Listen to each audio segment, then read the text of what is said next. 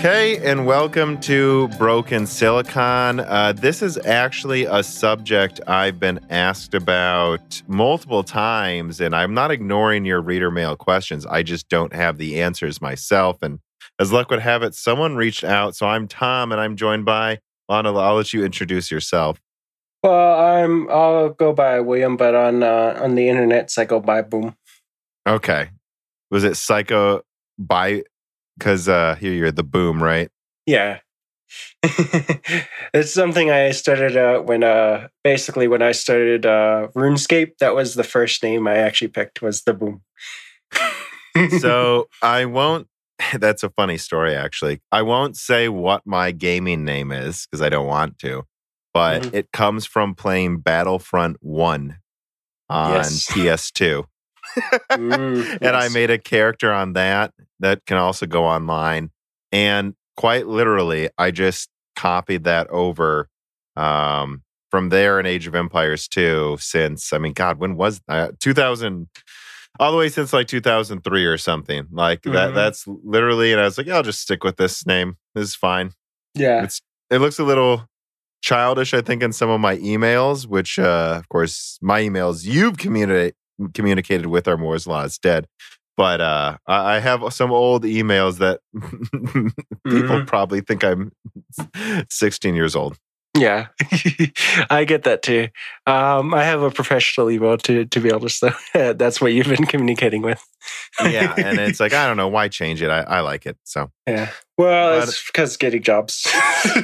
Well, yeah. So speaking of that, though, so what made you reach out to me about this?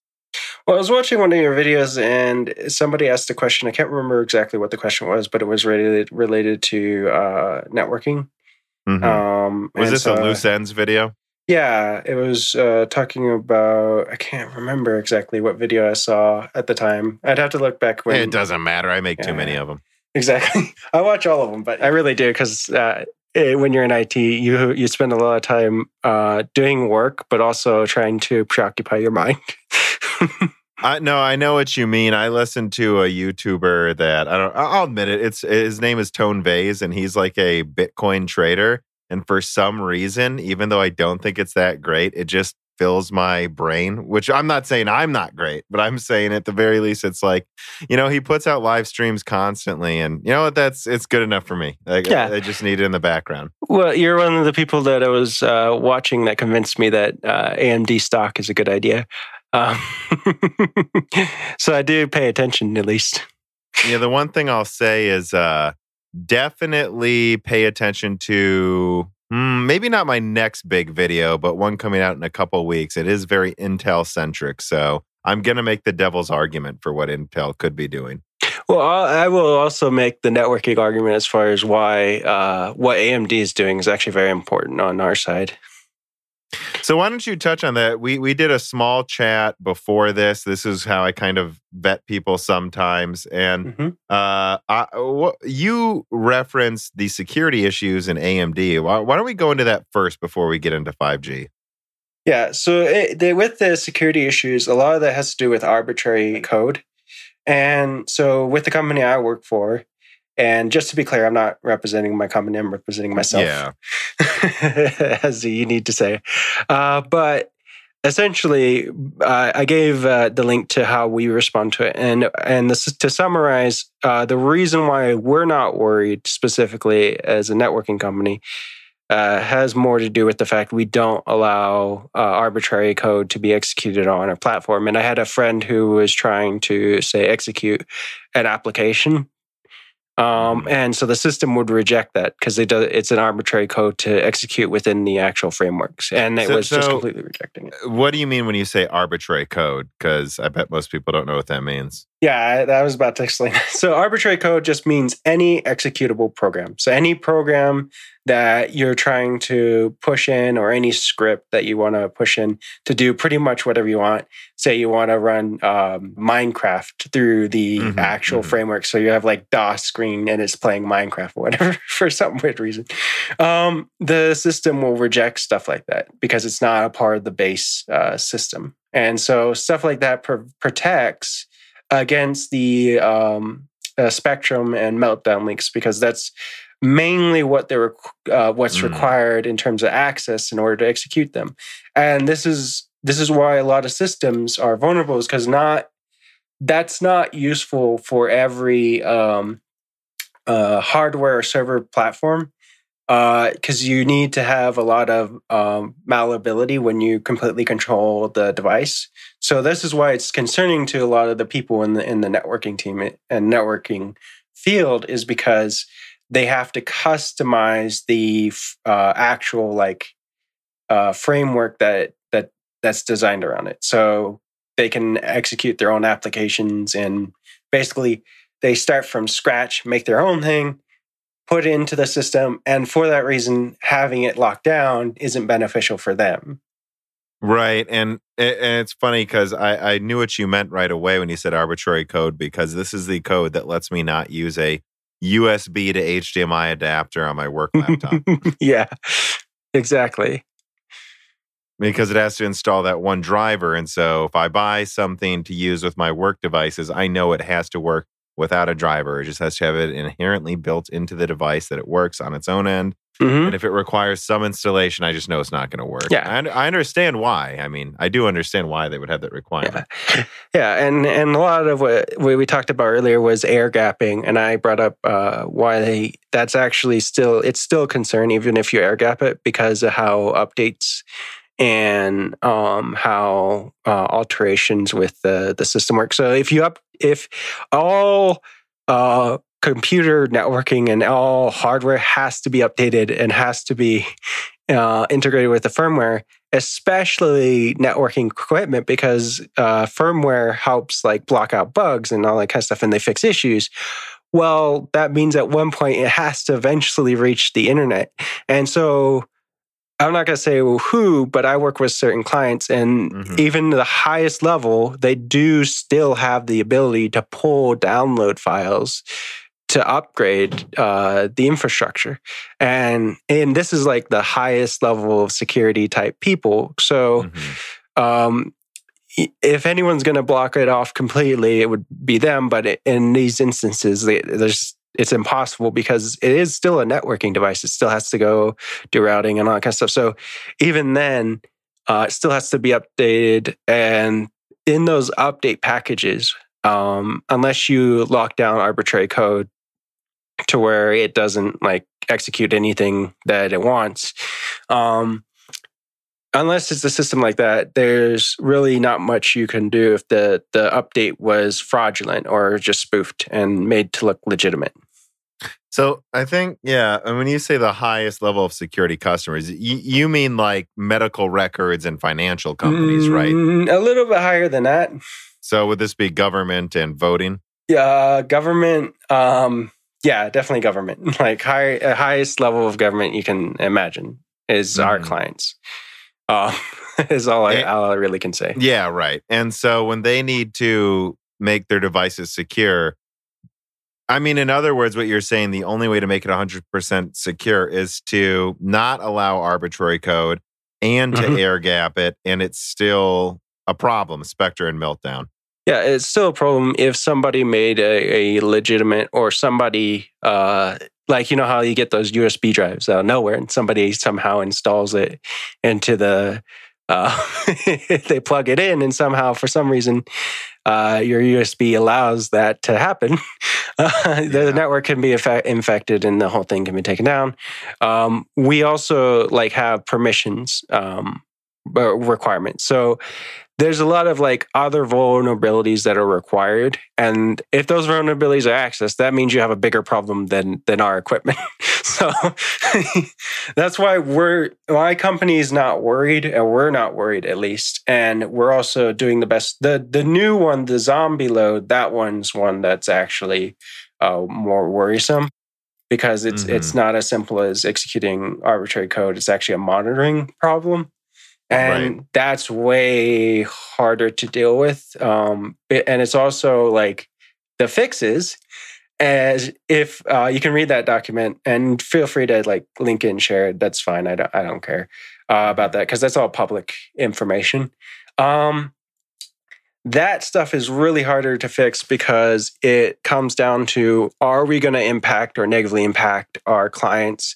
In that specific one, the ZombieLoad one, that one didn't actually, like in the Spectrum Meltdown, it does mention other platforms, CPU platforms being affected, which is true because they're all x86 or they're all processing units and they use multi-threading. Yeah. But that's like saying all operating systems are technically malleable to a vulnerability, but that doesn't mean that the CPU can get affected if you have like external security. Like AMD has actual security that scans the computations, which is why they claim not to be affected. It technically can be affected, but it's built to mitigate to not be. Yeah, exactly. I mean, and you tell me if this is a bad analogy. The analogy I would make is, hey, look, depending on how far away from me you are when I shoot at you, depending on what gun I use, the cheapest bulletproof vest might block it. But look, some vests are meant to block certain bullets, and Intel's just isn't meant to block this type of thing. And yes, it could block, yes, the other vest could fail, but it's built to not fail. Even if technically it's not perfect. You never want to get shot. So exactly. But in this case with ZombieLoad, the reason it's more worrisome, it has to do with the fact that, and it only impacts Intel because it has to do with Hyper-V. And the only company that has that technology is Intel, or at least the only main one that uses that. Currently, Yeah. And so those affect Intel processors, but doesn't affect AMD. And this is... When we were talking about like voting systems, this all comes back to how this all relates to that. Is that if you look up on YouTube for DEF CON voting machines, that's all you have to search to actually see the evidence of it. One year they had the adults go, okay, let's see what we could do, and so then they played, I think, the Pac-Man theme song with the voting machines, and the encryption key, one of them was ABCDE, and if that sounds like a government machine to me. Yeah, well, that's a private company, actually. Oh, wow. All our voting machines are actually manufactured and owned by private companies. That's true. But I would say is if your encryption key is that fantastical, the odds of me being able to replicate your network and make it look like a legitimate update in order to infect your system is probably fairly high with a legitimate and spoofed update. And if I can do that, therefore I can implant a logic virus and make the candidate I favor win and just put language that says ignore everybody else or fracture the vote of everybody else, which is something that is possible to look into. We can actually prove things like this. A comparison I would make, and this is again out of left field, this is when everyone takes a drink. So when my parents were getting Bitcoin, here we go, I'm bringing up Bitcoin. They used a certain wallet that wasn't the standard Core wallet. Now, the Core wallet is decentralized, and you don't really have to worry about anything being pushed onto it that, a million other people haven't approved at the same time. But if you use a centralized wallet, someone, I believe, hacked a Google server where those wallets in that part of the country were hosted. And they pushed in a thing that popped up. And it didn't happen to my parents, but I heard about this online. This thing would pop up saying, download this upgrade to the newest Bitcoin node. And what it did is it downloaded an application that stole all your Bitcoin. Yeah. I mean, you had to click download, but still, how many people probably did, right? Yeah. It's so scary to see that stuff. Yeah. And this is one of the things that people don't know is that sometimes people will send out messages from IT and they'll say things like, this is legitimate, for instance. I'm just going to quote an email that happened to go out to somebody. People who know about the situation will know who I'm referring to when I say this is a specific way. I'll just say who it was. John Podesta, when people were talking about John Podesta's thing, it was his fault. It was a combination of his fault and also IT, but it's his fault because he's not well versed on what to do if there is a password leak or your password gets out and stuff. But it was also IT's fault because they phrased it a specific way, which means And could you give a little more background to what happened with John Podesta? So he basically got an email and it had a link, and this was the first email from a phisher who was trying to get his passwords to his email account so that they could log in and get all his emails. This was the whole WikiLeaks thing that people are worried about. When it came down to it, IT stated that this is legitimate, and they gave a link in Google to reset the password, the link for Google. But because they said this was legitimate, he ended up using that link. And so that's why IT has to, when they send out the stuff, has to be really, really careful of our wording. And we also have to educate the people that never click a link, just go to the actual legitimate page. Like just go to Google. Which is something I do, by the way. Well, for an example, I'll buy Microsoft Office, and they want to charge $200 for Microsoft Office Professional. But if I go to eBay, there's people selling keys for $10. Mm-hmm. Now, I have to be careful, though. If they give me a link to the download page, I'll always double check the link and go to the original source of the download page separately to make sure this, because that is a scam on eBay too. But they'll try to hack your machine that way. And I just know to do that. Yeah. Right? Well, what will also happen is they'll spoof the link to make it look legitimate. You can actually make a link look for like it's from a legitimate source, but then have like a tiny URL and then shifts it over. But customizable links that redirect automatically are. So that happened recently. I just didn't even trust it at all. I'm like, there's some reason I'm not trusting this. So I just went to, I don't know, a forum. They're like, well, here's the official link. And then I went to Microsoft's page. I just went to their official key redemption link, and it worked. And I'm like, okay, let's use this. So why risk it? Yeah. So I actually have like some breaking stuff in terms of breaking news, personally. And then I emailed you about this, and I just want to bring up for a brief just to mention it because it is a 0-day vulnerability that impacts pretty much anybody who banks through audio. Anyone who has an audio banking system, which is pretty much everybody. I don't know what that means. What, an audio banking? You call a number and they say, "Hey, check your balance. You have to enter your credit." Oh, interesting. Yeah, I don't do that because I'm under the age of 50. But so it mainly impacted one bank in particular, and that bank. And I'm trying to work with them on it to first. Try to communicate with them and try to get resolved. It's up to you if you want to say who they are. I don't want to say who they are just because it needs to be closed down first before I reveal that. The process, and this is where where you're vulnerable. When you do the automated system, all you enter is your bank account number and the last 4 digits of your social, or your as you have an LLC, or other people who have LLCs. I can't remember. It's it's like the equivalent of a social security number, but for businesses. Anyways, so that last 4, if they validate you with the last 4 of that as a method to get into the balance. Yeah. The way that basically is a vulnerability is because with that access, I could link it up to say a online transaction page. Or I could make a wire transfer, or not wire transfer, ACH transfer. Are you saying it's because they're recording you saying your social security number? Well, no. So because you enter just your account number, which does get leaked, and you enter just the last 4 digits of your social, which also gets leaked a lot, and it also businesses have that information out there because they have to pay people. Because that's how they validate it, I can see the account balances, I can see transactions. And so, like, for instance, with E-Trade, how they validate to link an account is they send an amount over to the account. And so do other websites do this, but E-Trade's a good example of this. Once you get those amounts, you can then verify that account. And now it's verified, and now you can start transferring money legitimately. In the instance when I found this, the reason I know this is because a person I determined later on was a scammer. and who stated they would make me an authorized user to the account.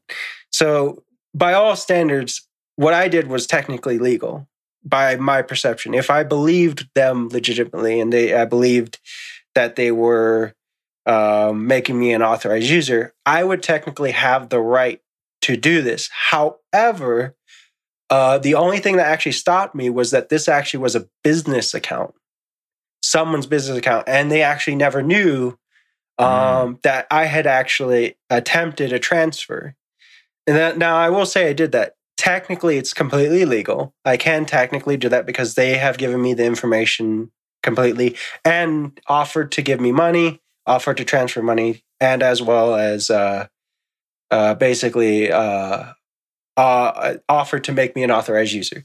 Because of those various things, even though they did not have rights to the account, anyone else who wanted to do that legitimacy could do that. However, in this scammer's perception, he could do this without illegally. He could do it illegally. He could just do it without authorization from the accountant. As a matter of fact, him giving me this information is illegal because it's fraud. He's claiming to be this business or associated with this business. He's claiming to have this money, and he's claiming to give me this money. And the scam is that he wants your account information so he can deposit an electronic check, which is what he was saying, but which is why it's technically legal, because he was saying he was going to give me money. And so I was testing it to see how far this would go. And it goes to the point where it will attempt to make a transfer with the amount of information I have. Now, I won't say every bank is vulnerable. My bank is not, because it asks for a PIN number. If your bank actually asks for a PIN number, you're fine, you're safe. Because this can be changed and it's also private. That information also doesn't leak, your PIN number, because it's all, that tends to be encrypted. Your social security number and stuff like that, like, who was the main... was it Equifax? Yeah, Equifax. So Equifax had a lot of people's information leaked, and my brother was actually affected by that. But essentially, your account information by other company businesses can get leaked all the time. It does all the time, and your last four does get leaked all the time. And if a bank verifies you with just those two pieces of information on the automated system, someone can link it up, and someone can transfer your money. And there's nothing you can do about it unless you can prove that it was an illegitimate transfer. Because an ACH transfer has to be returned by the originator. Right. I mean, that's how money's supposed to work. Yeah. And so the reason I bring this up is because I don't know who would find this more interesting. But to me, personally, I want to get this to everyone, as many people as I can, because it is something that can affect a lot of people. And it's really, really scary how much that actually can affect so many people, and how you could lose everything, even if you didn't give anybody anything. Right. So are you advising to just not use that form of verification, though? I would advise that banks change the verification to just PIN numbers, that they could set up for those kind of transfers a actual PIN. So like you have your checking account PIN number, you're with your debit card, and then you can also have a ACH check or ACH PIN number. So that way the system, because it all gets electronically processed anyways, the system just verifies, oh, that is your PIN. Therefore, this is a legitimate transaction. Because if that type of system exists, I could never have actually initiated, regardless of the information I got. Yeah, the fact is, Social Security numbers were never meant to be used as some kind of, I guess, what you called a human private key. They were never meant to be used that way. And the fact is that the way to have good security is just to have a simple password that's not obvious, that you can remember, and then redundancy, whether it's two-factor authentication or a few other measures that are easy to remember, that you aren't overly complex. Like, so for instance, for a customer I work with to log into their supplier portal, they change the password every month. and they require me to do a 16 character password that has special characters, numbers, capital, like everything you can imagine. And so it's, if you're going to make me change this every month, I don't know what to tell you. I'm going to use a password generator. Like I can't remember 100 passwords. I have like 10, maybe 5 to 10 passwords I legitimately remember that I use often. And I separate them by tiers of security. So for instance, for my Bitcoin keys, I've never written them down, but I know what that password is. I'll never forget it. Mm-hmm. And I have ways of like referencing it if I did forget it, which was nerve-wracking when I did need to remember it once. But, you know, and that's like the highest tier, right? And then below that's like banking and credit cards. And then below that, I'll have maybe a password that I've used forever that I don't care for stupid emails. And then an even dumber password for like Netflix. Because if they hack into Netflix, it's like, okay, I'll just change my password. You know, and it's like you have all these different tiers and like you want redundancy, maybe 2-factor authentication.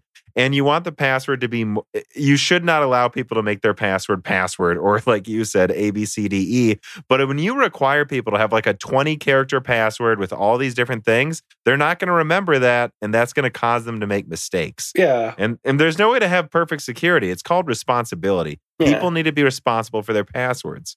Yeah. Well, the thing is, with security, you don't actually have to make it with password security and stuff like that. I worked in my past, and here's some of my actual history. I worked for the government. And so we actually have a PIV verification system, a PIV card, or a CAT card, Common Access Card, is what those stand for. Private Identity Verification is literally what those things stand for. And so you slip it in, it checks the it validates the card, it checks for certificates and verifies itself, and then you enter a PIN. So this is the type of things, and the PIN's just a short digit PIN. It's not a terribly long thing, but when you start out with an account, you do need a password and that kind of stuff until you get your PIV card or CAT card. But that's the thing, is that when it comes to security, there's different ways to do the same thing, and it doesn't require a huge password to secure the account. You can have something on yourself. Like, for instance, I have on my phone, there's a, hold on, I'm going to pull it up 1 second. Well, while you're pulling it up, I'll say this too. Like, for the example I gave, the 16-character password, you're not stopping brute force attacks with a 16-character password. Like, you could have stopped at 8. No known computing device, as long as the password's good, is going to be brute force. I mean, 16, like this is the hilarious to think that you need that. To need more than 10 even. It's ridiculous. Yeah, but I have a ping ID, for instance, in order to access certain sections of the job I currently have to connect to like a VPN or something. I had to use that, or certain pages, because it requires you to log in. But I still don't have to use a terribly long password, but it requires me to verify that, hey, you are requesting access to this page. Move your finger up. So literally flip a switch to verify on your phone that you're I've seen that before. Again, and I've seen that on some Bitcoin exchanges where they actually make you do a thing like that you're not going to replicate easily. Yeah, exactly. And so these are 2-factor authentication methods. It can be something you have, something physical you have, something you know, passwords. And also there's like somewhere you are. It's like in the A+, they have a bunch of these different ones they list. But if a company is hoping that your password is like 16 digits and therefore that keeps you safe, if the hash file gets out, well... exactly. Tough time. And if the hash file is in the clear with the passwords, which is even worse than then even having complicated passwords. If the hash file is in the clear and not peppered, then you've got a bigger problem than worrying about how long your password is. So yeah, and I don't know who makes this decision. I would almost assume it may have came from some kind of breach, and then someone who doesn't understand the tech told IT, you just have to do this. And they thought that made it better. And again, I'm going to make a gun reference and I do this a lot too, because it's pretty open now. I like guns, but like there was this period in the 80s where they made better and better body armor, but they didn't have the material science to make it light. So it's like, yeah, I mean, this can block, a high-powered rifle, but if it weighs 80 pounds, the soldiers don't wear it into battle. And so this body armor is useless. It is useless if they're not going to utilize it. When you make these overly complicated passwords, and at least from what I've seen in studies, ones that you have to update every month, people aren't going to use passwords they remember. They're going to write them down, store them in email addresses, and those can be hacked. Or there can be password generators that are compromised. And you just need to trust that people aren't stupid. I don't know what to tell you. Like, you just need to, maybe you require 8 characters and at least one of them has to be a number. But after that, just what are you wasting your time with? Yeah. Well, for instance, I actually have on my phone, my own personal security to my phone that has access to everything. That would be me. I use a PIN number. Now, the PIN number is actually pretty long. Don't get me wrong. Yeah. But it's just a PIN number to get into my phone. I also use fingerprint. Right. To get in my phone, you need a PIN number, then a fingerprint to use the apps. And if you combine that with, Well, I have a fingerprint, retinal scanner, but if I wanted to unlock my phone without those things, it's I'm going to count how many digits it is. It's a 16-digit PIN number, actually. And it's just numbers, though. So you can remember it. Yeah, I can remember. You don't have to use a hashtag and a caret up sign and. But that PIN number, that actual number sequence, could never be brute force. You could never brute force it in. And so something that simple can secure your system. But for instance, in your case, if they wanted to secure it, just get HID to make cards for everybody and have them have an RFID chip that plugs into their computer.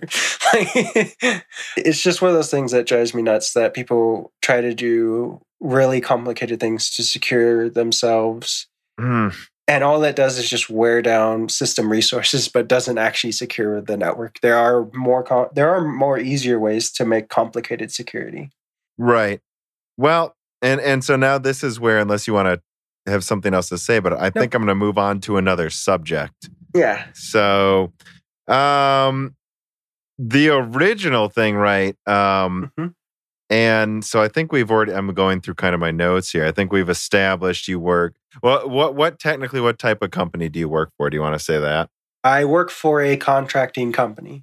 I'll say, if you post a link to the page that talks about the vulnerabilities and stuff, it's fine. Who I work for is fine. I even told my boss about this interview, so okay, they were fine with it. They're actually happy because they like the fact that, hey, you're a pretty swell person, so you seem like you could. We'll see. I haven't decided yet. I mean, come on, man. I'm trying my best. I'm just kidding.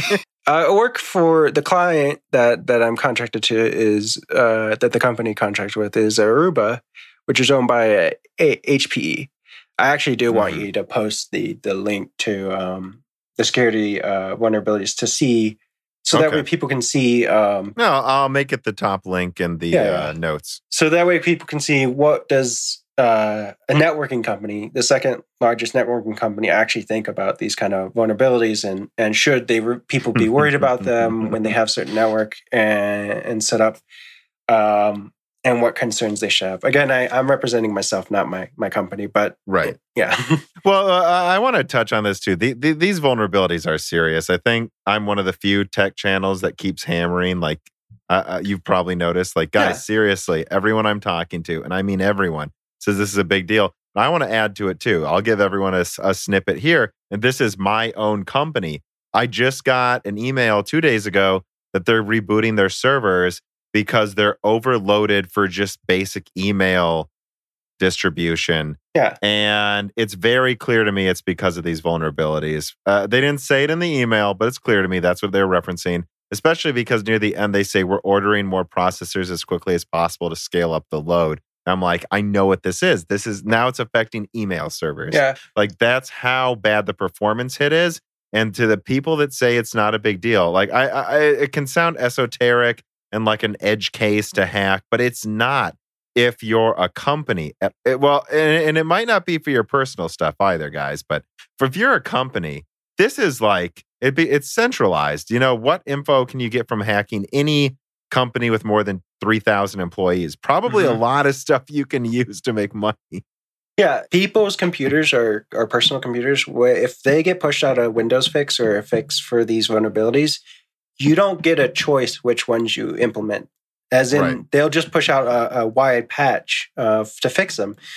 And because they don't want their system vulnerable, otherwise they'll be liable. Like Microsoft could be liable for that if they don't fix it because they know about the vulnerability and it's been talked about and that kind of stuff. Like, for instance, ZombieLoad. People can buy personally the enterprise version of Windows. Everybody can. I bought it myself because it's a useful thing to use virtualization and connect to your computer remotely, especially when you're out and you have to do work. In Aruba's side, and this is the part that you should take away from those briefs over the vulnerabilities, it says specifically that they are examining these fixes to weigh whether or not they are going to negatively impact the client on a resource side because of how much stuff you have to turn off. So they aren't subject to certain vulnerabilities, but the vulnerabilities themselves are still worrisome for Intel and those parts because a lot of server companies and server hardware distributors use those components. They are worrisome on the fact that they will reduce the ability, like you were talking about, to do certain functions, and that's what's going to turn away customers from what we're selling to customers. And basically give business to other companies that have figured a way to not have to turn off those functions and hinder the stuff well. But what companies have done instead is, and this goes to the top levels, just to say how wide people are doing this. For ZombieLoad, they stopped using Hyper-V altogether.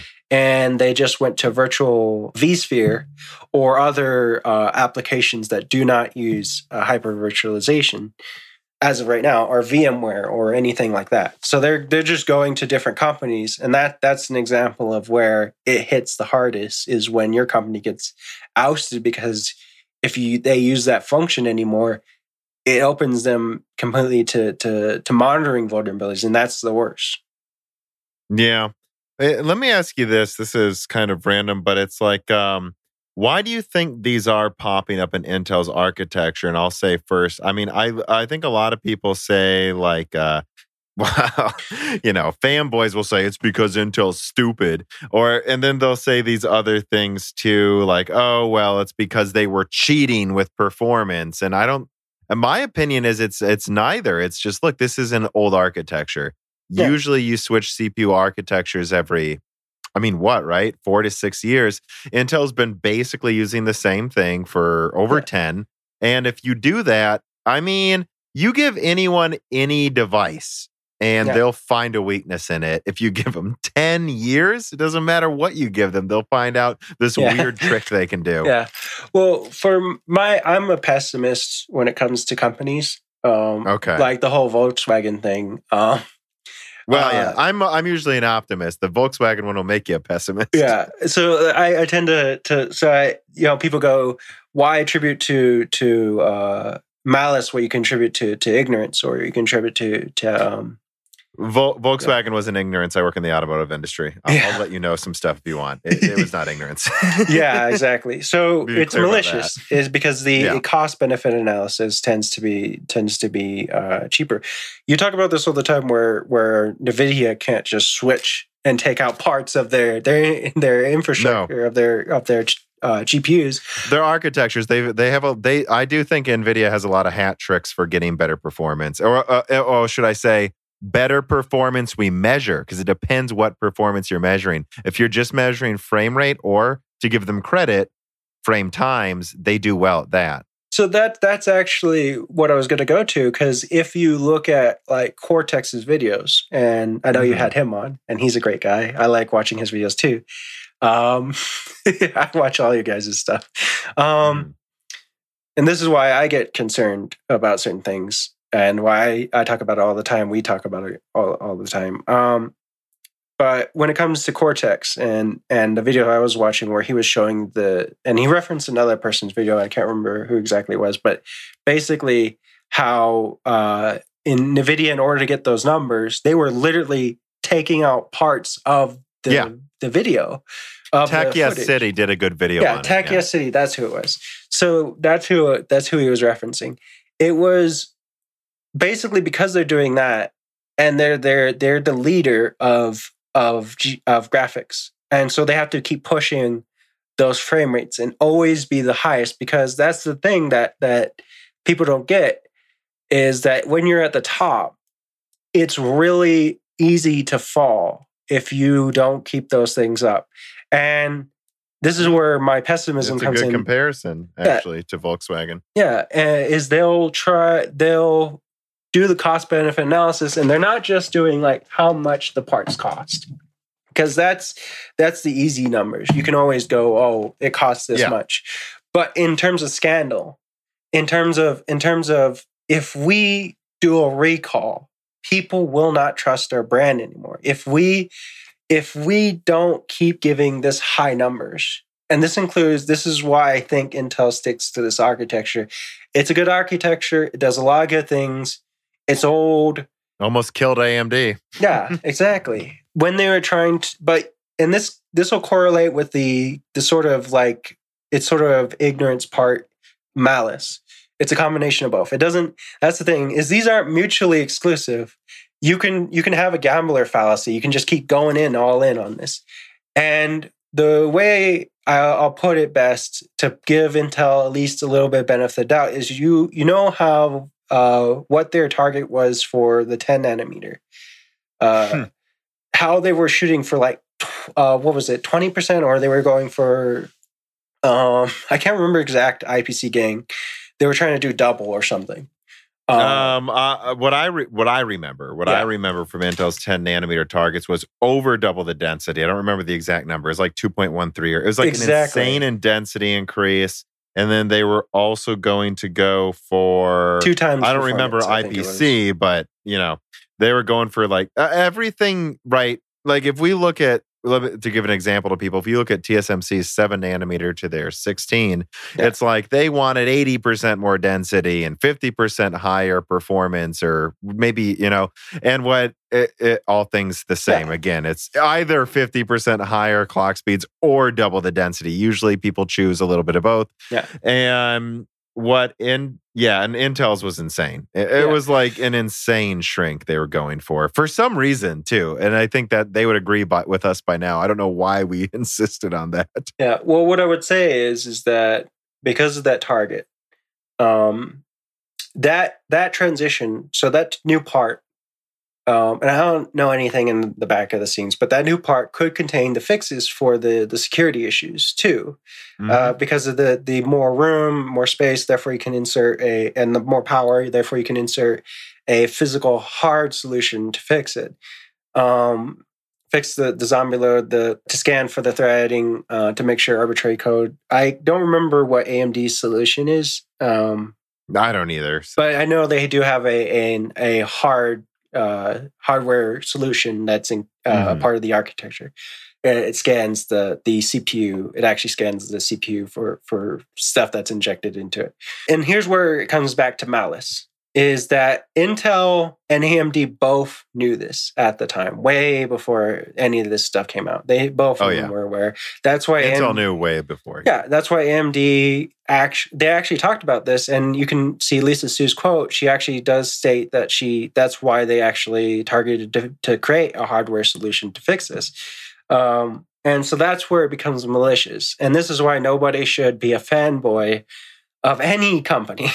Companies I know. Are not your friend. No. And there's no bigger sign of that than CEOs of Goldman Sachs and every other company signing a document stating, well, maybe profit shouldn't be the only thing we focus on.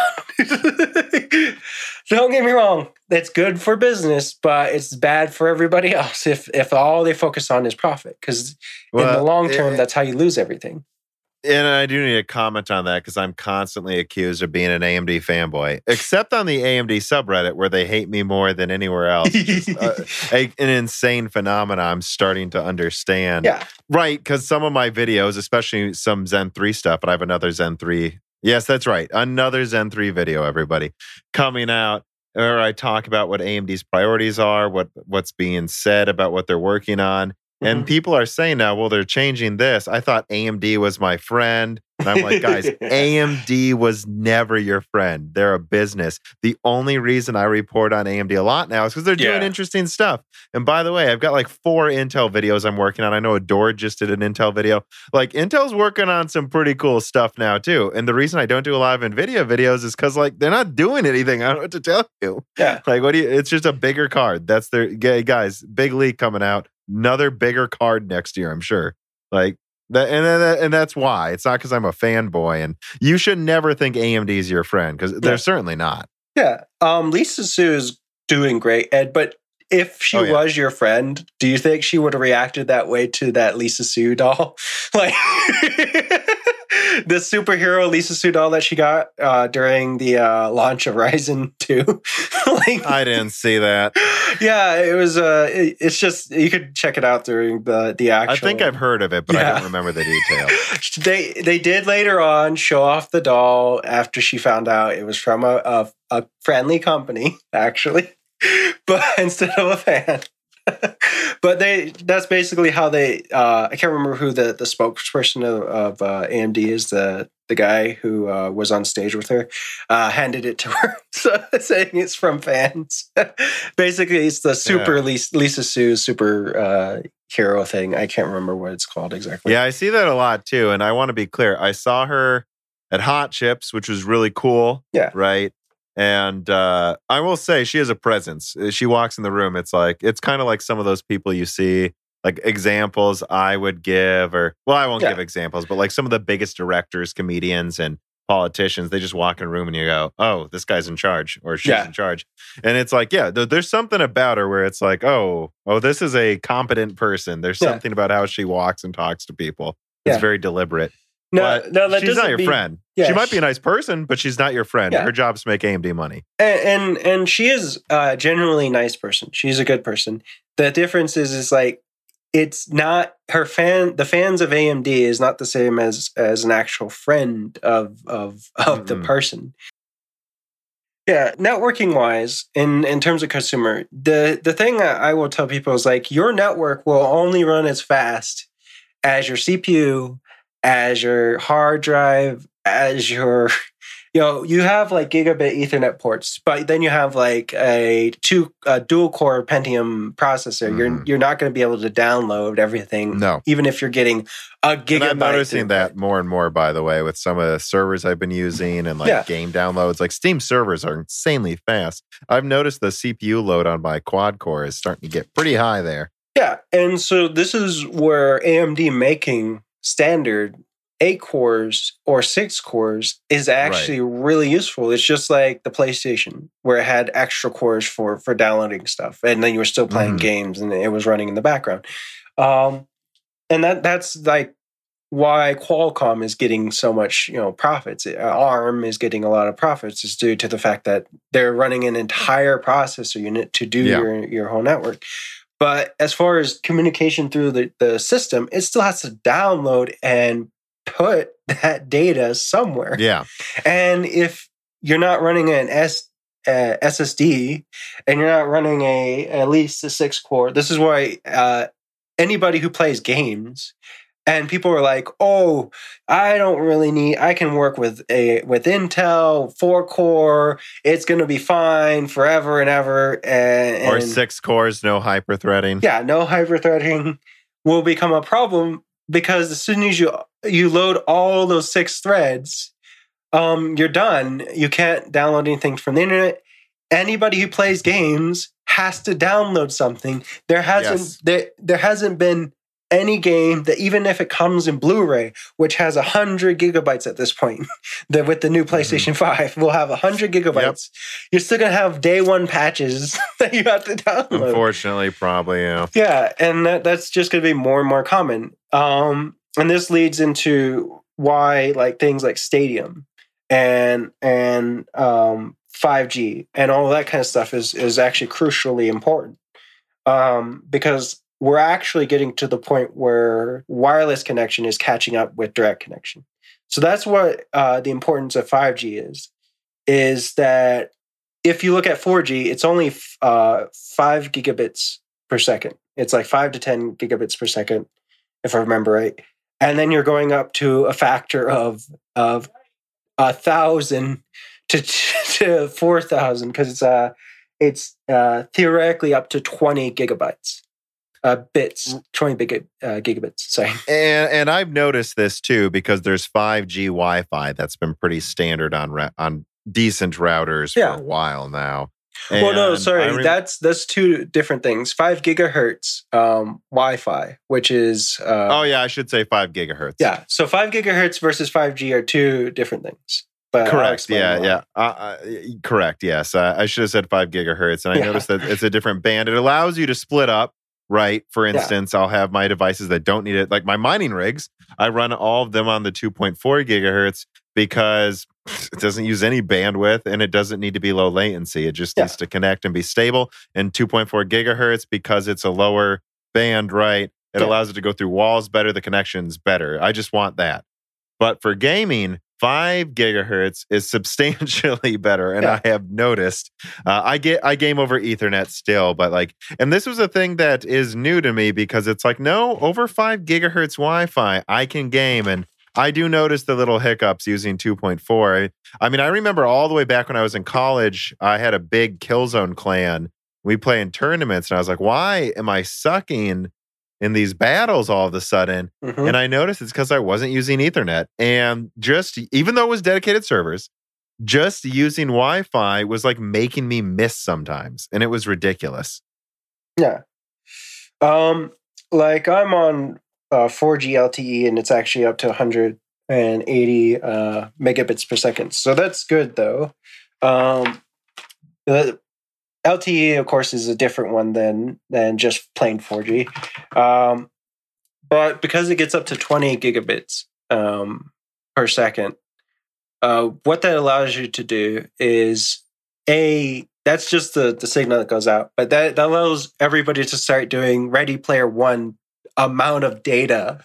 So the thing about Ready Player One is that in order to do that, you have to transmit so much data to make it look good that it ends up into hundreds of, it's like 4K levels of data transfer. So you're transferring data, 4K gaming live.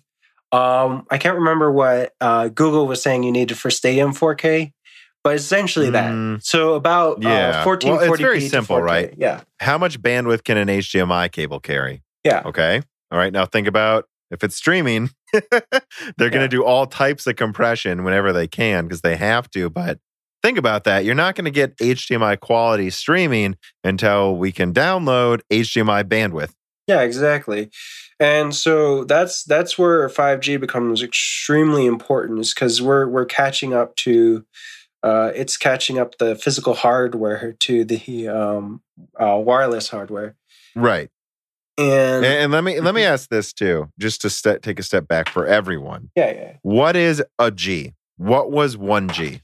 Okay, so the Gs are just generations in terms of cell phones. In terms of, but I think they market it in commercials almost like it's HDMI 3.0, which I guess you could argue is a comparable thing, because it really doesn't mean anything. It's just a new standard. Mm-hmm. But I think people think it's like upgrading a certain type of technology. It's not really, right? It's just a set of specs that you have to meet to be 5G, right? Correct. So it has to have the ability to process the theoretical limits. So there's certain. So what was 1G? Do you remember? I have. It's like kilobits at that point, but we never. Data was always, I think, 2G and then 3G and then 4G massively. Because I don't know when you go to 1G, did, I've used 2G, and 2G was like you could read emails and websites sometimes. Yeah. And because if you go back that far, most people didn't have cell phones. So it was very, very, but it was very limited and basic. But It's just generational. So the bandwidth signals that are allowed and the way you're connecting and how it distributed. 3G did actually change from 2G because 3G allowed segmentation of the channels. So like you have a lane of the highway and you have a semi-truck that comes through and then you have a mini car. Well, that a mini car will only need a certain section. And so that's actually what changed. And in terms of mobile data has been using that for a long time. Wi-Fi 6 actually just is the adoption of that type of technology. So that's actually a change for everybody. And this would allow people to wirelessly game, like hardcore is what Wi-Fi 6. Well, I started being able to technically game on a 3G hotspot, but it had to be a good one, and it would be like only a game like Age of Empires. You're not doing this on yeah, exactly. Because the 3G, but it was the start. Yeah, 3G is in kilobits per second, and you can game a little bit. You're just not going to have the game. Yeah, you just won't have anything high def running. When you get to 4G, that's when you can play videos just fine without issues. You can do most things without issues. And like I just said, it's 100 and something on LTE. So what's the difference between 4G and LTE? Because I actually don't know. That's just how much data can be processed. So okay, so how much better? So let me ask this question: how much better is LTE than 4G compared to 4G to 3G? Well, the download speed is like 5 to 10 megabytes per second for just 4G. I can't remember the actual values for 3G, but it's in kilobits. I don't remember either. It was, again, it's enough to play games, so I would imagine. I think it was like 256 or it was something. Yeah, it was 200 something, 256. It's real low. It's like DSL.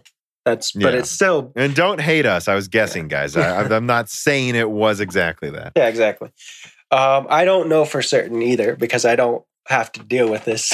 It's what it felt like to me, right? Well, it is about that because the generations are a factor of a 10 to 100 difference between. And just like, for instance, USB is a factor of 10 to 100 times difference. It was a huge difference with Bluetooth and stuff like that. Those change. Those get really big downloads when it comes to those generations.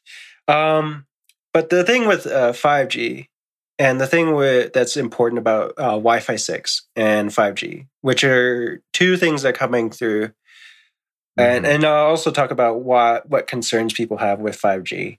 We'll get to that in a second. After this, after like discussing what the benefits are.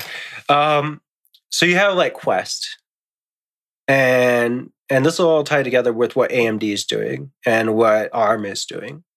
And so you had Cortex who talked, and this is where I got really impressed with ARM and themselves when they were trying to do the basically make single-threaded workloads become multi-threaded. That is insanely good optimization. But I'll just try to stick to the simplest parts.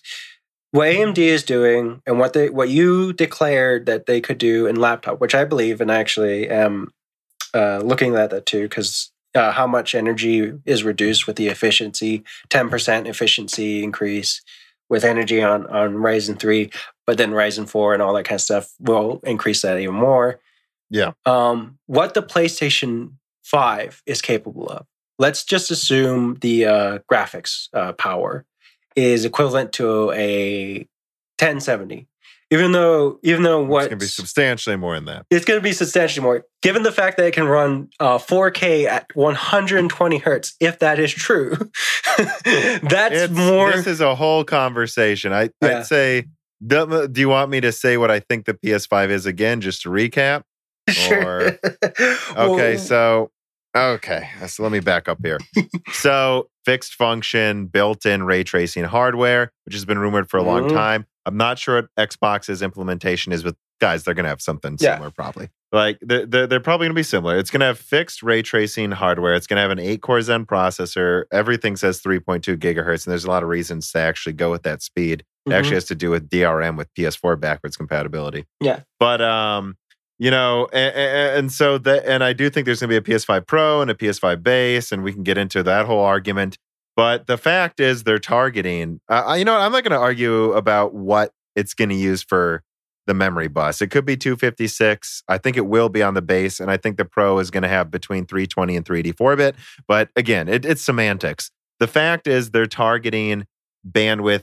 I would say in between a 2080 Ti and a Radeon 7. They want that level of bandwidth, and they want it's going to be RDNA 2.0. Yeah. And this is a good conversation with Paul on the podcast, actually. He points this out, that it's like they're targeting 13 to 15 teraflops, which is RDNA. So that's 50% more performance than at 5700 XT. Yeah. So what I've always said is, and it's from 2018, guys, it's not going to be that expensive to make that kind of performance in 2020. I don't know what to tell you. It's just not expensive to make that. It's just they're selling it for a lot. And the PS5 is going to target that level of performance because that's what it takes for 4K 60, that level of performance. So why would Sony not target that? If you're making a next-gen console, do you really think you're going to sell people a 1800p instead of 1440p or something? Yeah. Like, no one's going to buy that. So they're targeting 4K 60, and that means a 2080 Ti. That means an 8-core processor with a backup processor. That means custom ray tracing. And the other stuff they're talking about, and this is where I kind of try to get off of my diatribe and lead back into you, is they're going to do custom ray traced sound for 3D sound. Also, supposedly going with a specific type of wireless technology that they're going to use for VR is a rumor. And also just for Wi-Fi gaming. Yeah. So the thing with that is that if they adopt, say, WiGig as a standard that they use for that, that theoretical throughput is 40 gigabits per second.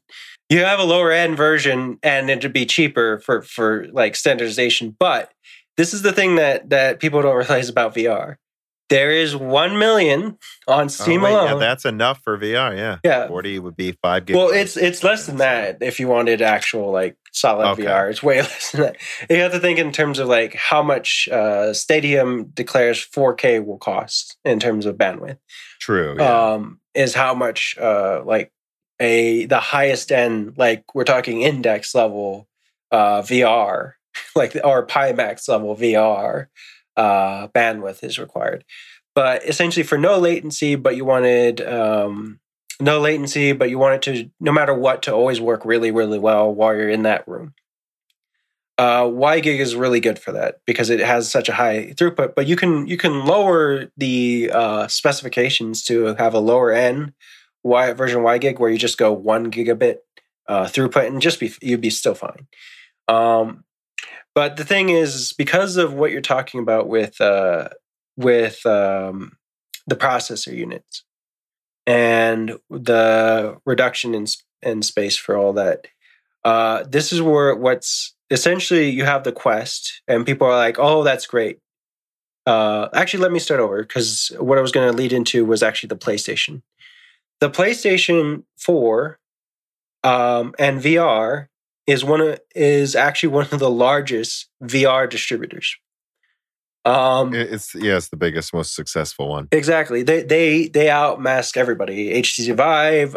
It's not even close. Oculus combined. Yeah, exactly. So this is where VR will now become mainstream, even though technically it's about mainstream when you have over 1 million VR headsets already sold.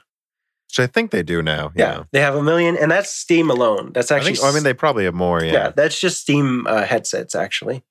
Which I have to check those figures, but yeah, I don't remember what PSVR is. I want to say PSVR is like 3 million. Yeah, and something. And so again, so all of Steam uses 1 million. Yeah. So it doesn't matter what other. And I just like to be clear about this. It's like, I'm not a PlayStation fanboy. I'm just telling you the facts. Yeah. You can combine all other VR, and it's not half of PSVR. Yeah. So the thing is, if you have it as just a video broadcaster, you don't need to have that much hardware inside the VR in order to just pick up the information from the device and display it. You can have a lower grade, and still have a high quality. Because it's just processing the images, and the images is being processed almost instantaneously without any delay. Because you're just inches away from where it's receiving and sending it. But the thing is, what I was going to say is you have the Quest, but compared to what's theoretically possible with laptop-based CPUs and GPUs, APIs, based on what you're discussing, how powerful the API is. And this is what I was saying about, let's just assume for a second that it's a 1070 level performance, even though it's way higher. So it's an Xbox One X. Exactly. A 1070, not Ti, because there's a big difference. Yeah. 1060, 6 gigabyte can run VR just fine. If you're running the Oculus or you're running Windows Mixed Reality, all those are fine because the minimum is 1050 Ti, by the way.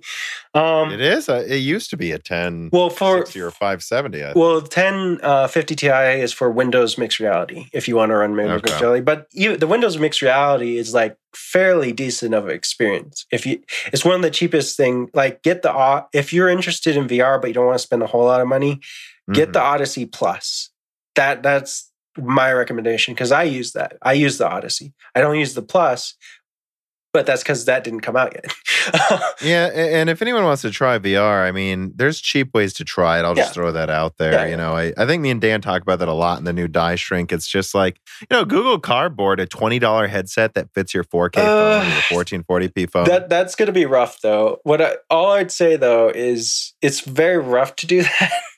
I had no friends who done that. If you want just a legitimate, all I'm saying is if you want a legitimate experience and you value consoles, so if you think a console is valuable because it costs about $300. No, yeah, I'm talking about literally trying it for almost free. Yeah. You could do that with your Google, your phone. I don't recommend literally doing Cardboard though. I mean, come on, buy a $20 headset, guys. Yeah, buy the mobility ones.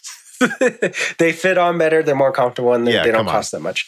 But what I'm saying is if you actually want to get into VR, but you're not certain if you want to go full body or anything like that, or you don't care about full body will cost like $100 per tracker, which is way more than anybody should really spend for it.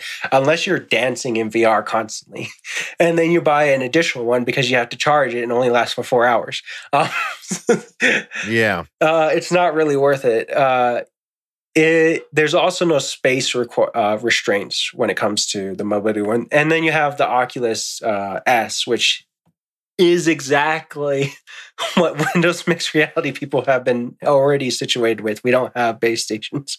So we're already used to it. It's not that big of a transition. It's because of the cost is $300. And if you wanted to start out, I would recommend the Odyssey Plus. The S is kind of just weird in its resolution. It's not as high quality as the Odyssey Plus. I have to double check that, but if I remember right, it was slightly smaller and it's a single display. But the Odyssey Plus does get rid of like the screen door effect. Anyways, the point I was bringing up to just get back to the 5G and everything else. What 5G will allow, let's assuming the API on the processor is at 1070 for some reason, level of performance, you're going to be able to run the index level of performance, which is is like a 5K or whatever, because there's two monitors and they're all, the math, it's weird. You're at least a 4K, like it's 2000 pixels or whatever. 4K display on that headset wirelessly. It has enough power in that processor unit, and the battery is such that you could just connect battery backup to it too, and basically play forever with index level of performance, index level of vision. And when I say that, if you look at MRTV's video, he actually takes screenshot images and compares side by side by different VRs. The quality of the image, and because the throughput, 5G allows you to just go outside, connect to the internet, and have stadium 4K experiences with games on your headset because of how much processing power is actually packed into these CPUs. This is why what AMD is doing is actually fundamentally so important. Mobile processors is what the Quest use. Let me say this. So, and maybe I can summarize it. It sounds simplistic and it sounds like marketing, but is this true? Just the reason 5G is a big deal is because this is when wireless, not just Wi-Fi though, right? Yeah. And you say 5G and Wi-Fi 6, right? Because they're kind of they're coming out at the same time. Yeah.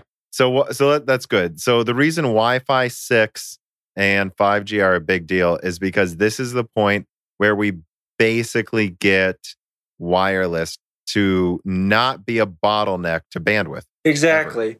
So with Wi-Fi 6, what it allows is that you get to do the same thing you can do on your mobile phone, which is segment the network just for the chunk you need, basically, per device. And so, which is very important. Yeah, exactly. I can tell you.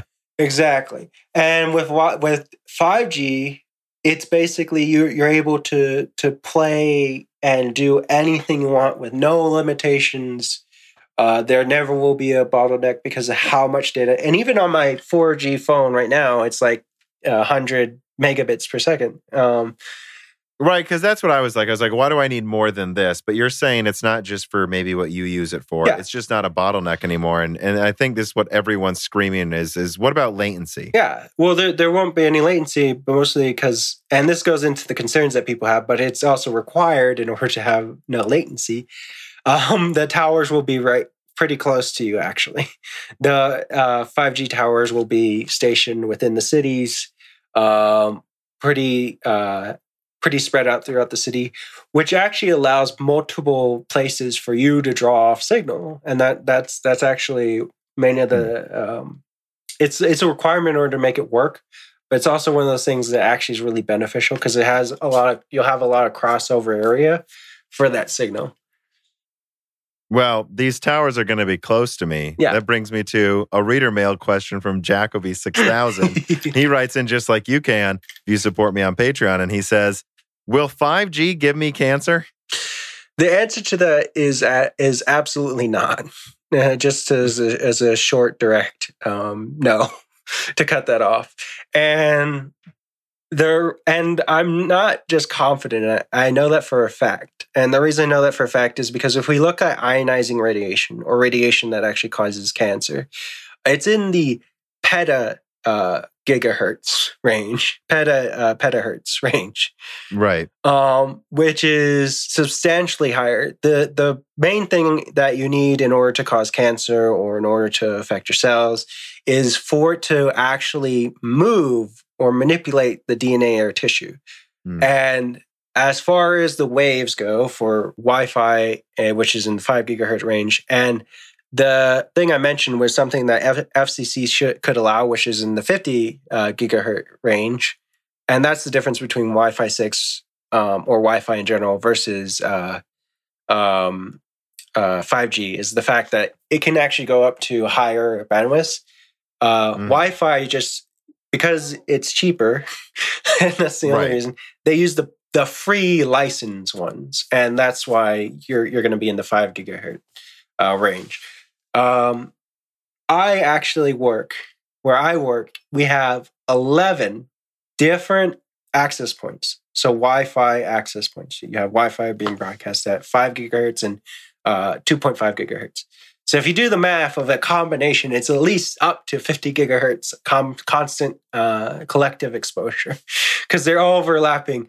And these devices are stadium quality devices, which means the area of effect is from my desk to almost 100 feet away. And that's one device. There are 11 that sit next to me. There's 8 coworkers that sit next to me. And so basically each one has 2. So there's 16 devices. And I'm not worried at all because I looked it up. I did my own research on this, and you can do the research. It's so low and the impact is so low, and the impact isn't ionizing. That's actually crucial for cancer to occur. is it has to be ionizing. It has to cause movement and vibration in the cell and the DNA structure to knock out. Like if you do jumping jacks, for instance, that's more movement and vibration in your body than Wi-Fi causes. That's more disruption. The part that scares a lot of people is because it's invisible and it's waves and it's moving through you, it's penetrating through you. And it is moving through you. Yeah, and that scares people. But the truth of the matter is because of how big the waves are in comparison to ionizing radiation in terms of the distance between each one, which you can actually see that. It is possible to actually see that. It's just not going to hurt you. There's no reason to think it'll hurt you.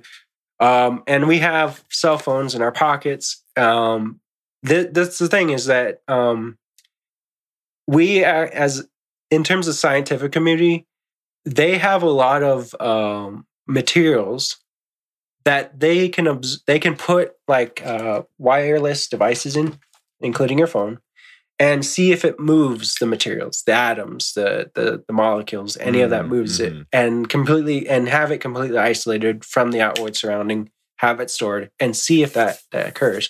But there's not enough energy. If there was enough energy to cause disruption in your body, and I know people might say things like, oh, but the microwave can heat things up. Well, that's because it's at a certain resonance with water. But that doesn't cause the water to become radiated. It just gains heat. Right. Like there's a difference between heat and, radiation damage. Well, yeah, radiation or radioactivity. It technically is radiating heat energy, but that's different. No, but right. And that's the problem is people hear radiating and they're like radiating and it's like, no, wait though. Yeah, it doesn't have a half-life. You're not breaking down the water molecules. My Radeon 7 is radiating heat into the air. That doesn't mean it's radioactive. Yeah. And I guess the two things I would say is, hey, you know what? If a bunch of people at Verizon and AT&T start getting cancer in a year, maybe start worrying. Yeah. But let's wait for that to happen first. Yeah. And second of all, I don't know what to tell you guys. There are radio waves and all different types of random frequencies being emitted from outer space into Earth, into your head constantly. Yeah, there's background That's how the radiation. universe works. And from the center of the Earth. And the sun. I mean, you're getting way more radiation, ionizing radiation, actual ionizing radiation from the sun, because it can cause cancer, than you would ever get from Wi-Fi. You could your entire life that you're exposed to Wi-Fi will not equal even a portion of the amount of energy you would get reduced to by the sun in one day, because it's actually significantly a lot if you stand outside all day. Well, we'll see. I'm waiting for you to get cancer. And that's the point in which I will personally sue. Hey, we'll do another podcast. Yeah, I'll sue my own company. William got cancer. I got cancer. I'm dying. Run away from Wi-Fi. But this can be used as evidence. This is where he says he was told by the company publicly that he wouldn't get cancer, and then there you go. Yeah, and that's the thing is that there's actually it's a very specific type of cancer, because what'll happen is your DNA will break down, so that I can actually legitimately prove that the cell phone or the wireless signal did cause my cancer. Versus I got cancer because of the environment I live in. Yeah. So I have another reader mail question here, and this comes from Carbon Cry, and he asks, when will we finally replace Ethernet? And he says here, no, but seriously, are we ever going to upgrade the interface we use for physical connections? I don't know if you have anything to say about that. We do all the time, actually. There's Cat 6. You have... right. And then... So that's the thing is that if you look at an actual server, and you could just Google a server, there's that's what fiber optic connections are. They are a transition to a more robust connection than copper. It's just in short distances, it might be cheaper just to run with copper, because the copper has been there for a very, very long time. The only thing I would say is that it would take an entire company or industry to design a fiber optic from the router, from the network box, which is where you get your internet from, to your computer, or from the network box to the router to the computer, completely fiber optic in order for that to change. You have to have it all the way through, because it has to transition from, and this is the thing, copper can transmit a lot of data. It actually can go up to terabits per second. If you look at the cable conventions, they actually show off that all the time. So, not being able to get to 1G, yeah, really Comcast. Apparently, you can't pull it off, but you can apparently pull off a terabyte data transfer at the convention. It's too hard. Yeah, it's too money losing. But yeah, and that's the thing, is if you want, but you don't really, and that's the thing, you don't really need to transition though. There's no real reason to. And as far as from your router to your computer, and the reason I say that is because from your router to the computer, there's not that much interference because there's not that much distance. There's not that much distance in between. But if you want to talk about what you can go to, Wi-Fi 6 is actually the thing that allows you to perfectly game fine, because you'll have your own dedicated segmentation of the network without Ethernet connection. And I'm on my home Wi-Fi, and it gets up to 200, and I'm on gigabit internet, by the way. It gets up to 200 megabits per second for my phone download. So with Wi-Fi 6. Yeah, I assumed you were going to say that eventually, right? It just won't even be necessary. And in fact, I can envision personally a future where wireless will be faster than what we can even do physically, potentially, right? That's where 5G comes in, is when I talked about the theoretical throughput of 20 gigabytes. Do you know what USB 4 theoretical speed is? Oh, no, I don't remember. I can guess, but I'm not going to. I can tell you. It's 40 gigabytes. So that's if you times that by 8, that's how many gigabits are coming through. Which is 320. 320 gigabits per second. Why wireless cannot? There's a certain point where you have to get to a hertz range where the distance is too short. So that's, or you have to basically do point to point, like just have a laser that transmits the data. Right. That's an option. Yeah. Yes. That is an option. You can also have like LEDs that transmit data at gigabits per second. That's also a thing. Linus Tech Tips cover that. But essentially, when you're reaching 20 gigabits per second, that is a replacement for direct connection. You don't need a wired connection in order to transfer huge data packets or programs, because you can do that instantly. Yes, wired will always be faster, technically, because of the USB 4 standard is 40 gigabytes, because direct connection used gigabytes instead of gigabits. But the thing is that unless you're transferring a terabyte, that doesn't matter. If you're playing games, or it's getting very close at this point to the limits of physical. Even it's not technically next to it, but effectively, whatever you would be able to do with this, you'll be able to do with this. So who cares? Yeah. So just to give you an example, Stadium 4K at 60 hertz was 100 and something megabits per second, if I remember right. You can look up their chart and see that, but it was like 10 for HD or something, take megabits dedicated for HD. And so if you're at gigabits, then there's nothing that'll touch it. There's nothing that'll use the whole entire line. And you can segment that off for everybody. Everybody will be able to play games just fine. They won't notice any delays.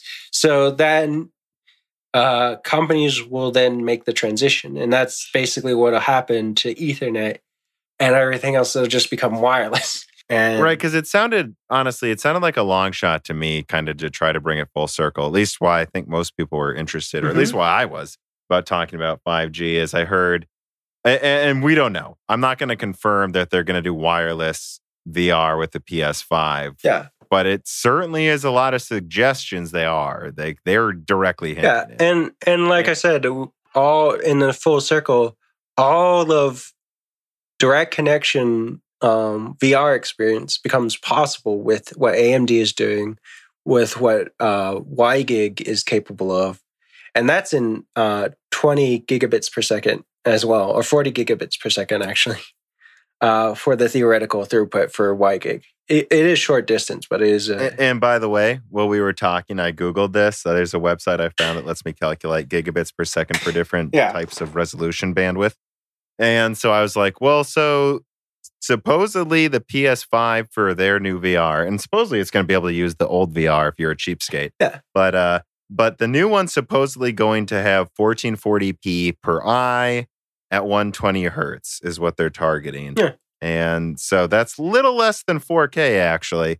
And when I look at that, that should add up to about a little, like, I think, would this be 31.8 gigabit per second, which based on what you're saying, there's room for now, and there just wasn't before. Yeah. Now, as far as that goes, because the screens are smaller, and there's a lot of trickery that the VR people do, you technically don't have to push that much stuff through. No, I'm sure they won't. Yeah. But even theoretically, it seems like it's in the cards. For WiGig, it is completely possible. There's a lot of wireless stuff you can do, completely possible, direct point to point.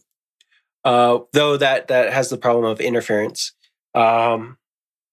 But WiGig has a problem of interference if you get too far away or something gets into the controllers and everything else. Yeah, and they won't launch it right away, right? Yeah. They're going to launch the PS5, get the exclusives out, get all the fanfare, and then they'll wait a year or two, and then this will be the next big push to make people buy stuff who didn't buy it already. Yeah. Now, when I say all this stuff, I don't have any inside knowledge because I don't work for those companies, but I'm just telling you what is based on my knowledge of VR, based on my knowledge. It's just logical, though, right? That's what we're saying. Yeah, exactly.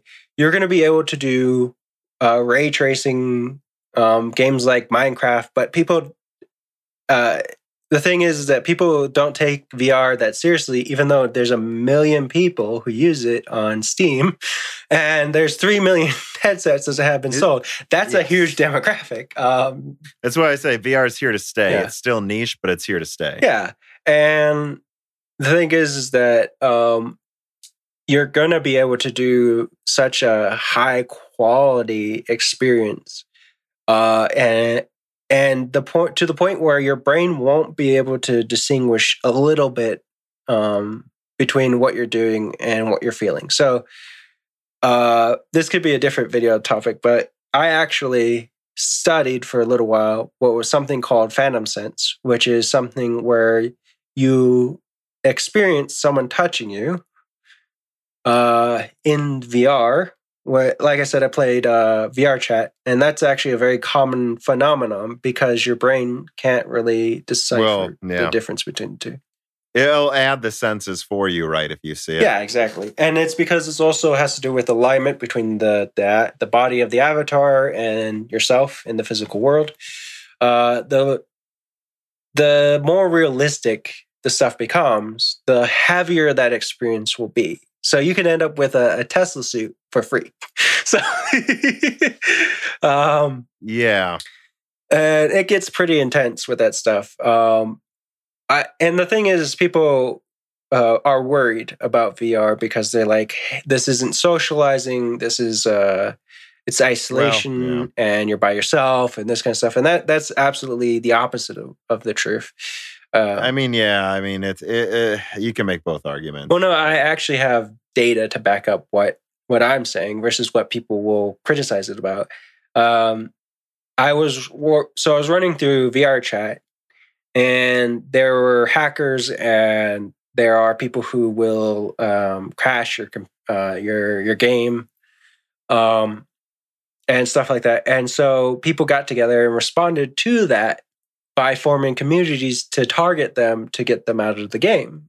and block them from the system entirely and help fix patches in order to do that. So it ended up being sort of the tribal response of you're messing with our family. And I even talked to the people who were doing this, said, why do you do this? And they responded, because I really care about this community and I hate anybody who makes the game unplayable. And I thought that's really interesting, because you also get a lot of people who will say things like, it's just online. and a lot of that comes through when people do stuff in VR chat. A lot of that comes through as far as what people will say. But that's not how it ends up working out, because you have people who make friends. You have people who form relationships. You have people who end up getting emotionally destroyed because they lost that friendship. And so that's how intense of the experience being face to face with people, technically, because you're face to face with a physical entity that has a face, has eyes, talks to you, moves around.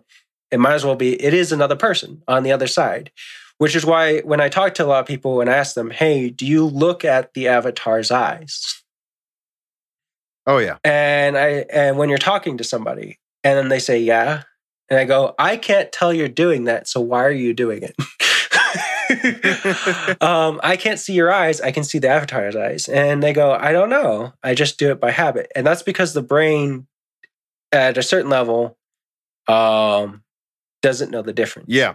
And I've done that even in games that's not in VR, where someone will jump in front of me and I'll press a reaction like I'm blocking something. I'm like, wait, why did I do that? That served no gaming function. And I just did a motion like I would in real life for some reason. Yeah, exactly.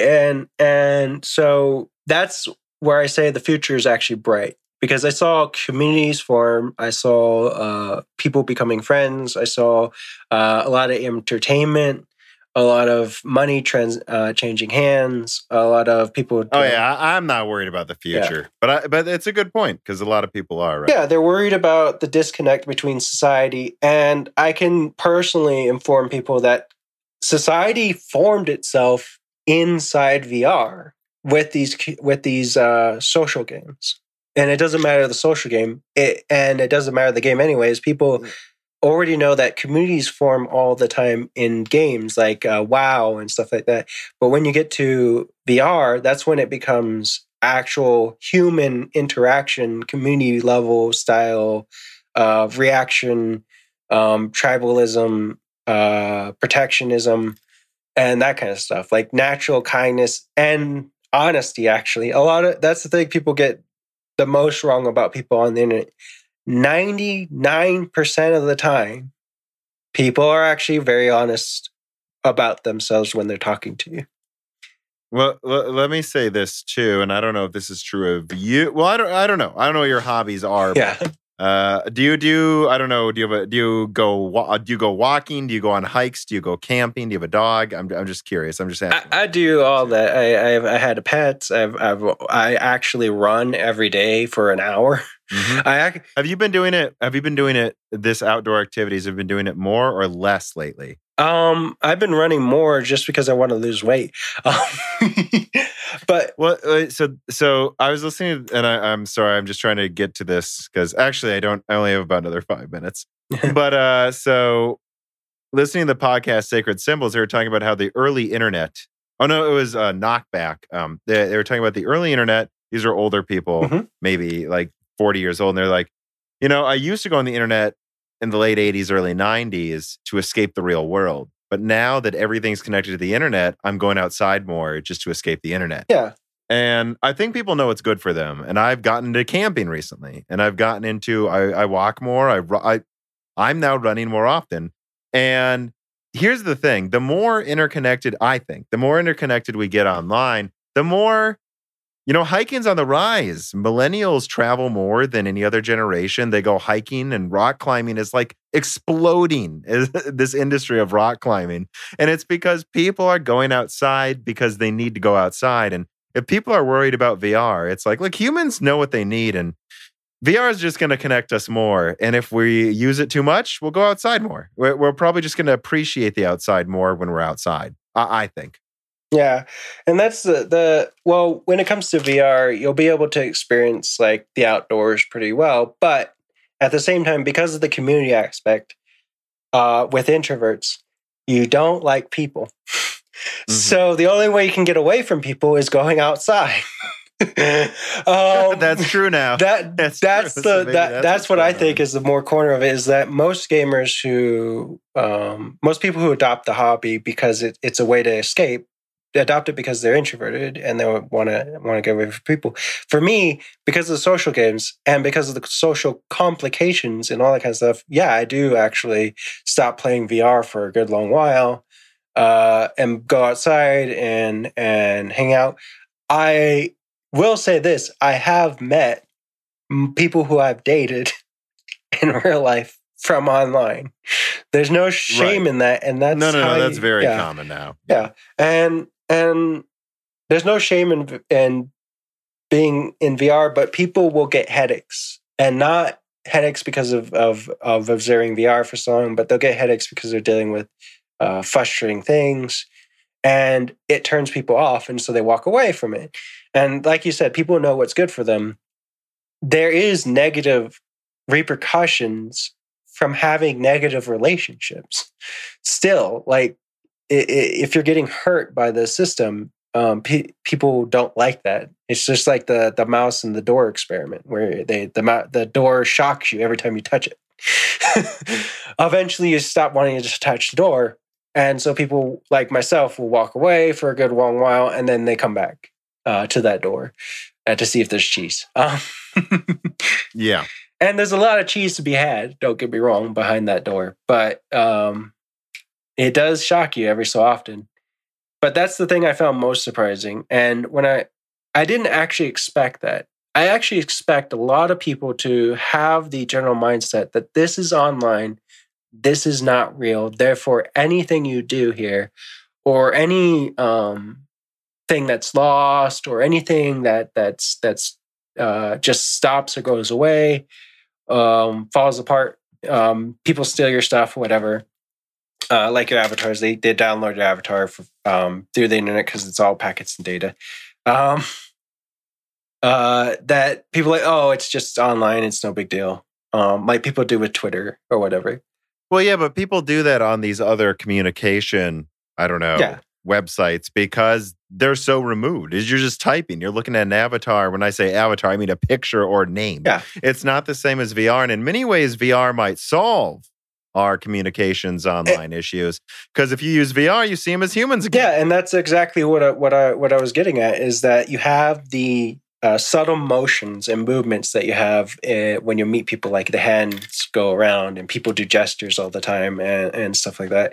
And so that's where those communities started to form. That's why people cared so much when people steal other avatars, and then they get called out on that because you're stealing a part of someone's work. You're stealing a part of the person.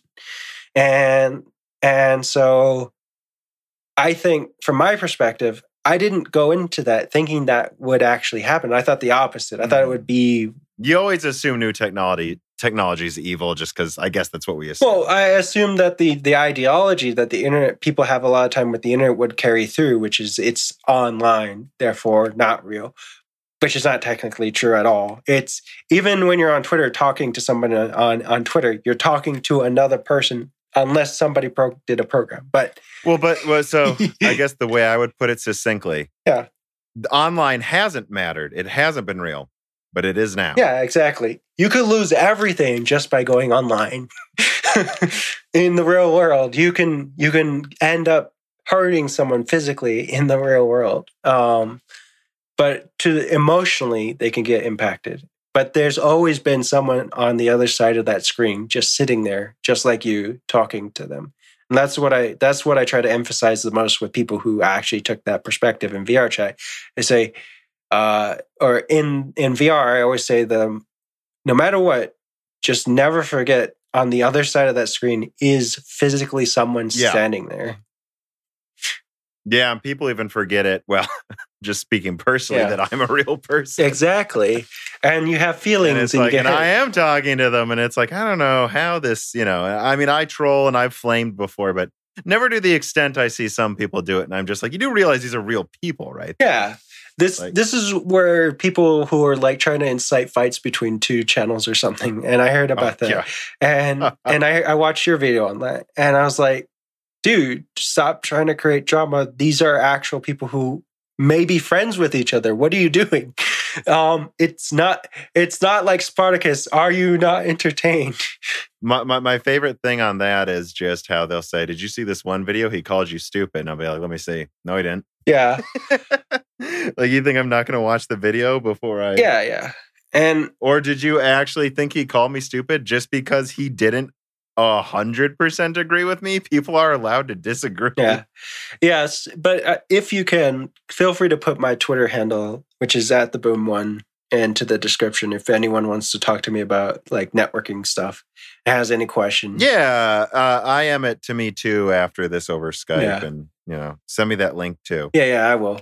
Because I don't mind like if people have questions and stuff. And like networking, and people are like very much scared about so many different things. Like I talked about the election, the voting machines, and I talked about like towers being close and the non-danger with that. The voting machine's way more concerning.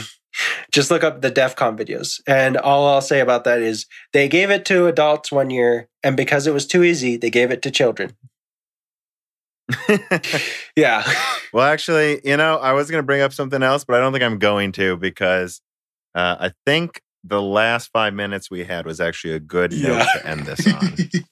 I think we hit a logical, positive conclusion. Yeah. So I would say, send me your recording file. As everyone knows, we do this remotely. And send me those links. I think you already did, but you can send them over Skype too. Sure.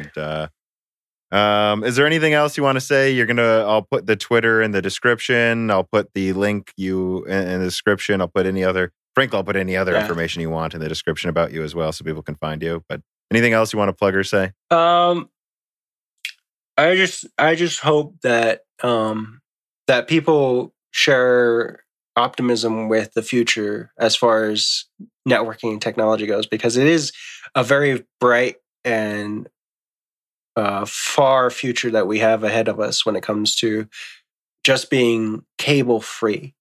And that's been the hope of a lot of people in technology. And we wouldn't have gotten there without both disruptions with AMD and Google and all the companies, while at the same time pure incompetence and malice of other companies. And I won't say who specifically, but there's always going to be more bad in the future, but on average, we're getting better. Yeah. It's not I will say this. I think people assume things always get better. No. They only get better because we make them better. So you can't stop fighting. Yeah. But I mean, I'm going to be honest. You're not a realist if you're a complete pessimist, because if you look at the trajectory of history, things are going pretty well. And the things that are going to be bad are probably not going to be what you expect.